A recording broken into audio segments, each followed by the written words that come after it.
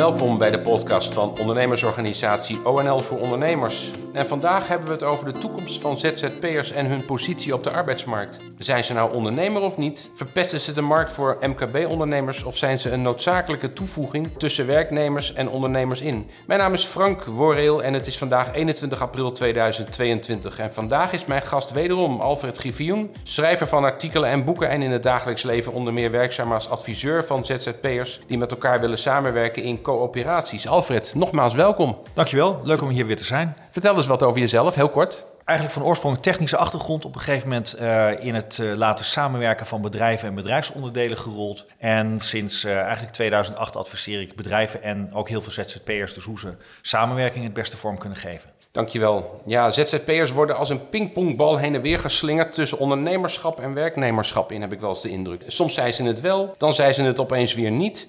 En er worden de hele tijd allerlei regels bedacht om ze een plek te geven op de arbeidsmarkt, maar die regels werken vaak niet. Die regels die zijn dan onduidelijk of onuitvoerbaar of tijdrovend of oneerlijk. En het nieuwe kabinet wil bij monden van minister van Sociale Zaken van Gennip wat gaan doen aan de positie van ZZP'ers. Maar laten wij maar eens proberen om een klein voorschot te nemen, maar dan over een beperkt onderdeel van het hele dossier. Het rapport dat ONL heeft laten maken poogt feiten en cijfers over ZZP'ers op een rijtje te zetten. Maar de vraag blijft, wat is nu werkelijk hun toekomst? En wat moet het kabinet doen om het probleem op te lossen dat er zoveel ZZP'ers zijn waarvan eigenlijk niet duidelijk is of ze nou werknemer zijn of ondernemer? Alfred, laat ik beginnen met wat simpele vragen. Okay. De antwoorden zullen waarschijnlijk helemaal niet simpel zijn, maar een simpele vraag zou dan kunnen zijn: wat zijn nou wat verschillen tussen ZZP'ers en ondernemers? Zijn ze er en wat zijn ze dan? Ja, je hebt het over een probleem. De vraag is of het nou echt zo'n enorm probleem is in die definitie. Maar kijk, waar het in mijn optiek om gaat is van hoeveel risico willen mensen nemen. Dus op het moment als je werknemer bent, dan leg je een heleboel risico's eigenlijk bij je werkgever. Op het moment dat je ZZP'er wordt, dan heb je eigenlijk al het risico van, goh, is er wel werk voor mij? Heb ik wel omzet?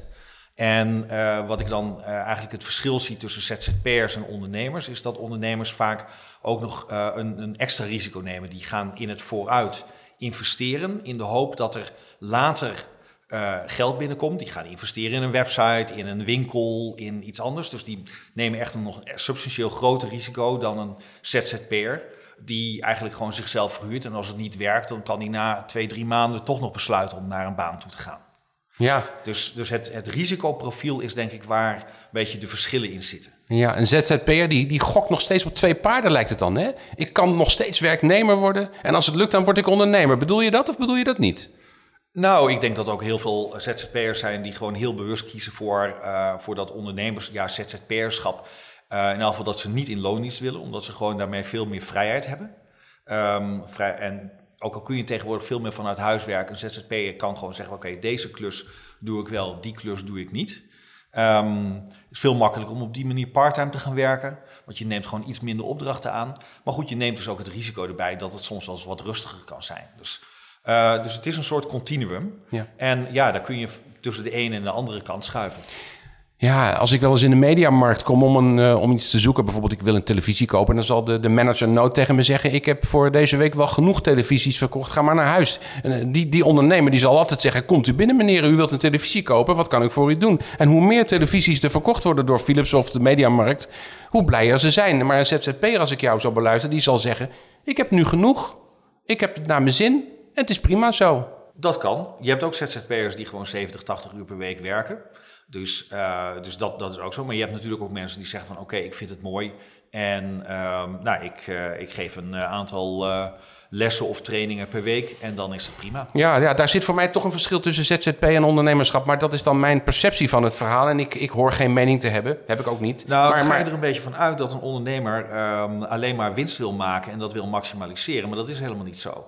Je hebt ook gewoon mensen die gewoon willen ondernemen, die bijvoorbeeld een webshop of een kleine winkel hebben en die gewoon zeggen van oké, dit is wat ik doe en dat doe ik met een aantal mensen eromheen. Ja. En het gaat me er helemaal niet om dat ik daar 3 ton uithaal. Precies. Ik wil gewoon iets leuks doen of ik wil iets nuttigs doen voor de maatschappij. Ja. Vergeet al die sociaal ondernemers niet. Precies. Goed dat je het zegt, Alfred. Wat is nou, als ik het heel kort mag samenvatten, aan je mag vragen, welke problemen hebben nou ZZP'ers wel die ondernemers niet hebben? Eigenlijk is het zo dat ondernemers alleen maar zichzelf meer problemen aandoen, omdat ze gaan investeren ergens in waar ze nog niet in weten soms wat eruit komt. Ja. Dus ZZP'ers is misschien de makkelijke variant van ondernemerschap. Ik weet het niet. Ja. Misschien zou je het zo kunnen zien. Ja. Ik kom niet 1, 2, 3 op iets. Nee, maar ik zou zeggen, een ZZP'er heeft als probleem dat hij minder makkelijk door de Belastingdienst wordt erkend als ondernemer. Hij moet er meer moeite voor doen soms. En een ondernemer, zeker eentje met personeel, die wordt door de Belastingdienst al snel aanvaard als, ja, jij bent ondernemer. Je bent het gewoon. Dat is leuk dat je het aansnijdt. We hebben in Nederland met elkaar een enorm probleem gecreëerd, juist met de fiscale ondernemersfaciliteiten. Als die er niet waren, dan hadden we helemaal niet die discussie van waar zit nou de grens tussen misschien van een soort ondernemende werknemer naar ZZP'er naar echte ondernemer. Het grote probleem is dat op het moment dat je eenmaal als ondernemer wordt erkend, dan heb je dus de zelfstandige aftrek en de MKB-winstvrijstelling. En met name in de lagere inkomens scheelt dat er gewoon netto zo'n 6.000, 7.000 euro op bijvoorbeeld misschien een inkomen van in totaal 30.000 euro. Dus dat is heel erg essentieel. En juist omdat we die grote korting in ons systeem hebben zitten voor mensen die ZZP'er ondernemer zijn, die fiscaal ondernemer zijn, zoals dat zo mooi heet. Daar zit het probleem in, want dan moet je opeens ook gaan handhaven op iedereen die daar een beetje aan die grens van schurkt. Heel goed. Ik bedoel, wat duidelijk. Wat goed om dit zo te horen. Zal ik nou ook iets over de oplossing vertellen? Straks. Ik wilde nog iets zeggen. Ja. Ik ben er wel heel benieuwd naar geworden hoor. Maar weet je, we hebben het wel eens in Nederland over schijnzelfstandigheid. Maar ik heb zo een beetje de indruk dat het woord schijnzelfstandigheid nou juist komt door de dingen die je net zegt. En dat als die aftrek er niet was, of dat je daar wat soepeler mee omging, dat dan het woord schijnzelfstandigheid al snel weg zou zijn. Maar schijnzelfstandigheid wordt door sommige mensen gezien als een opdrachtgever en een ZZP'er die samen met elkaar bewust een beetje een loopje aan het nemen zijn met de regels, met de fiscale en arbeidsrechtelijke regels. Maar ja, we zien ook ongewilde zelfstandigheid. Een ZZP'er die eigenlijk tegen zijn zin ZZP'er is geworden, omdat het UWV zegt, ik kan geen werk voor je vinden, schrijf je maar in bij de KVK. We zien ook mislukte zelfstandigen, die dus zelfstandig geworden zijn en na een paar jaar gewoon zeggen, ik sluit de tent, want ik kan geen omzet verwerven. Het ondernemersbloed stroomt niet in mijn aderen. En we zien ook geslaagde zelfstandigheid als een ZZP'er eigenlijk gewoon omzet scoort. Hè, en na een paar jaar denkt van, ik heb het gewoon voor elkaar, ik kan goed leven. En dan is het geslaagde zelfstandigheid. Nou wil ik het inderdaad graag hebben over, we hebben de VAR-verklaring gehad. Die is vervangen door de illustere wet DBA. Ook al een mislukking lijkt het. Hè? En nou wordt er geopperd om een webmodule te maken. Wat vinden wij van de webmodule die de overheid wil maken om ZZP'ers te kunnen onderscheiden van werknemers? Wat vinden wij daarvan? Nou, ik wil eventjes een stapje terug. Want je hebt 2 begrippen die af en toe door elkaar lopen. Je hebt zelfstandigheid en je hebt ondernemerschap. Dus je bent zelfstandig als je zeg maar niet direct onder toezicht en onder leiding van een baasje activiteiten doet. En dat wordt geregeld in de wet DBA. Die kijkt daarop. Op het moment dat je niet zelfstandig bent, dan ben je dus feitelijk in een fictief loondienstverband. En het is bijvoorbeeld als je elke ochtend om 10 uur bij mevrouw Jansen de steunkousen aan moet trekken, wat je dus ziet in de thuiszorg, dan is de vraag, ben je dan wel zelfstandig? Want je moet daar precies die activiteit doen. Op het moment dat je webdesigner bent en je gaat gewoon 's avonds om 9 uur zitten, als de kinderen naar bed zijn en je gaat dan die websites in elkaar zetten tot 3 uur 's nachts, ja, dat is een veel hogere mate van zelfstandigheid. Dus dat is 1.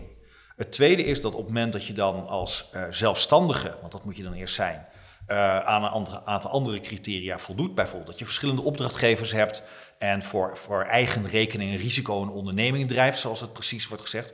Dan ben je dus ondernemer en krijg je een aantal ondernemersfaciliteiten. Dus je moet altijd kijken, waar zit de discussie op? Is in eerste instantie iemand zelfstandig aan het werk? En dan kun je het hebben over ondernemerschap. Ja, dat onderscheid dat hebben we al sinds de VAR-verklaring ook. Hè? Dus het onderscheid tussen ZZP'er en werknemer hebben we het dan over. Hè? Ben je nou een zelfstandige of ben je een onderhorige? Ben je een werknemer? Heb je een afhankelijkheidsrelatie of heb je een gezagsverhouding met iemand? Ja, en dat zit in die webmodule. Dat zit in die webmodule, ja. Met name uithaalt. Ja. Werkt die webmodule? Gaat die werken? Het gekke is dat volgens mij, ik zit mij af te vragen in hoeverre die nou echt wordt gebruikt. Want ik hoor heel weinig mensen over wat er uit de webmodule komt. En er is heel veel onrust gekomen een aantal jaren terug toen die wet DBA kwam. Toen had je zelfs opdrachtgevers die even tijdelijk helemaal niemand meer wilden inhuren. Behalve dan via een bureau om maar aan de veilige kant te zitten. Zo erg, ja? Ja, zo erg. En sindsdien is... Ik hoor niet zoveel mensen over de uitkomst van het wetmodule. Sindsdien komt ook denk ik een beetje door het weinige handhaving of de zachte handhaving op de wet DBA. Ja. Juist door het feit dat die gewoon eigenlijk niet gebruikt wordt, dat is weer jammer. Ja. Betekent dat die ook gewoon niet helder is. Ik hoor allerlei geluiden, bijvoorbeeld van de BOVIP, maar ook ONL representeert dat geluid dat die webmodule misschien toch niet de oplossing is. En dan zijn we natuurlijk benieuwd naar wat dan wel. Ik hoor daar nog niemand over. Dat zal ik aan iedereen blijven vragen aan wie ik het maar kan vragen. Wat dan wel? Dat hoeft vandaag niet beantwoord te worden, maar heb jij een idee wat dan wel? Nou, ik vind de webmodule en al dit soort dingen vind ik eigenlijk symptoombestrijding.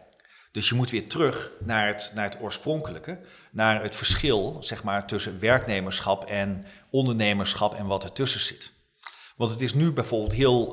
waar wordt nou het meest over schijnzelfstandigheid gepraat. Dat wordt bijvoorbeeld gedaan in de bouw, waar mensen eerst werknemer waren en vervolgens voor langere tijd bij dezelfde opdrachtgever worden ingehuurd. Het lijkt erop, kijk, in het burgerlijk wetboek, in het arbeidsrecht, hebben we een arrangement voor werknemers in loondienst en we hebben een arrangement voor ondernemers, of ze nou zelfstandig of met personeel. We hebben in het burgerlijk wetboek, in het arbeidsrecht, nog geen apart arrangement voor de nieuwe klasse die ontstaan is en die heet dan de ZZP'er. Misschien dat we daar naartoe moeten, maar dat is misschien wel heel hoogdravend, want ga zo'n wet maar eens maken. Nou, toch eventjes, want het verschil zit, het probleem ontstaat doordat we juist dit allemaal lastig te handhaven vinden. En ook omdat er een behoorlijk fiscaal voordeel zit. Dus als iedereen die eigenlijk gewoon een werknemer is, zich zelfstandige of ondernemer voor de inkomstenbelasting kan noemen, dan heb je dus het feit dat, dan moet je daar eens op gaan handhaven en dan komt de staat weer tekort. Ja. Op het moment dat we dat verschil weghalen, dan heb je een echte oplossing en hoef je dus niet te doen aan symptoombestrijding. Ja. Dus als je alternatieven zoekt voor die zelfstandige aftrek, waardoor het verschil tussen werknemers zijn en ondernemers zijn meer gebalanceerd is, ja, dan zou de fiscus ook niet moeten uitmaken waar iemand zit en wordt het een veel vrijere keuze voor de werknemer/werkgever. Het Belgische model is geopperd door ONL. 6 punten. Als je op 4 van de 6 punten scoort, dan ben je ondernemer, CQ ZZP'er. Anders ben je het niet en ben je werknemer. Er is geopperd ook om een arrangement te maken in het burgerlijk wetboek voor de ZZP'er als nieuwe beroepsklasse tussen ondernemer en werknemer in. Jij oppert ook een paar andere oplossingen voor het ZZP-probleem. Jij zegt bijvoorbeeld, ik heb gelezen ergens dat jij zegt, beperken van de duur dat je eenzelfde ZZP'er mag inhuren tot maximaal 2 jaar. Het hangt een beetje echt van het type werk af. Dus als je een webdesigner zeg maar voor 2 jaar fulltime inhuurt, ja, dan is dus de vraag, is dat nou een werknemer of niet? Op het moment dat je een interim manager hebt voor een groot infrastructureel project, bijvoorbeeld de aanleg van een nieuw snelwegknooppunt, ja, dan heb je graag dat die man 5 jaar hetzelfde blijft doen. Ja. Maar dan is ook de duur van dat project langer en daarop aangepast. Dus je moet gaan kijken van wat is passend voor het werk. Je antwoord maakt voor mij zeer duidelijk dat het een heel genuanceerd en complex verhaal is. Want alleen al uit je antwoord blijkt dat zo'n simpele oplossing het ook niet is. Je kunt niet zeggen, we trekken een grens van 2 jaar. Huur je iemand voor 2 jaar in, dan is die een ZZP'er of juist niet. Het is veel genuanceerder en complexer. Je zegt ook bijvoorbeeld vervangen van de zelfstandige aftrek, die vooral bij lage inkomens erg gunstig is, door extra reserveringsruimte voor je pensioen. Ja, ook een interessante, hoor. Ja, ik denk dat is een oplossing die echt de kern van het probleem oplost. Dan kom ik dus weer terug. Kijk, wat krijg je? Iemand is in dienst bij een aannemingsbedrijf bijvoorbeeld. Krijgt misschien net 15 tot 20 euro per uur. 15 euro per uur, bruto ergens 20, 25. Maar de loonkosten voor de werkgever, die zitten ergens rond de 35 euro per uur.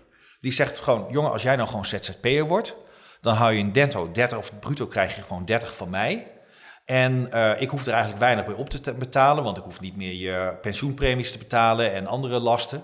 En jij hebt door die zelfstandige aftrek, hou je veel meer over. Nou, dat is het. Daar zie je dus dat de zelfstandige aftrek het probleem creëert, waardoor mensen eigenlijk uit dat loondienstverband worden gepusht. En dat zit met name dus bij de lagere inkomens. Ja. Ja. En door dus die zelfstandige aftrek niet meer als contant geld binnen te krijgen, maar hem om te mogen zetten in een pensioen, in een ruimere pensioenvoorziening dan dat er nu is, doe je dus die medewerker niet tekort. of die werknemer of die zelfstandige niet tekort, maar maak je het dus minder aantrekkelijk om mensen erin te doen. Ja. Er is meer te doen over de zelfstandige aftrek. Er zijn inderdaad geluiden om hem af te schaffen of te korten, maar niet met het oogmerk zoals jij het nu zo helder hebt uitgelegd, maar om andere redenen. Nou, we hebben nu een soort wat slappe oplossing om in de loop van volgens mij 20 jaar af te bouwen naar 0. Dus elk jaar wordt hij wat minder. Dus het kabinet heeft natuurlijk al gezien, of vorige regeringen hebben al gezien van hier moeten we wat aan doen. Dus hij wordt afgebouwd, dat is goed. Alleen op het moment dat je hem zou omzetten naar een veel grotere reserveringsruimte, heb je in één keer die slag geslagen. Ja. En iedere zelfstandige moet eigenlijk pensioen opbouwen. Dus als je alleen maar die aftrek daarvoor mag gebruiken, dan heb je en nog steeds de keuzevrijheid waar en hoe je dat doet. Ja. Maar je hebt niet dat je direct wordt gedwongen door een werkgever om lager te gaan zitten in je Interessante stof. We geven dit mee aan iedereen die het maar horen wil, aan de luisteraars, aan het kabinet, als ze er interesse in hebben. En we gaan deze podcast afsluiten, want we hebben indringend met elkaar gepraat. Ik heb je veel horen zeggen en ik heb weinig geïnterrumpeerd, want het was een klaterhelder verhaal. Nu maar kijken wat ermee gebeurt. Alfred, ik wil je zeer bedanken voor het heldere verhaal en ik zou zeggen graag tot spoedig wederom sprekens. Nou, ik kom hier graag nog een keertje bij je op terug als we weer nieuwe initiatieven zien. Dat gaan we doen. Dankjewel.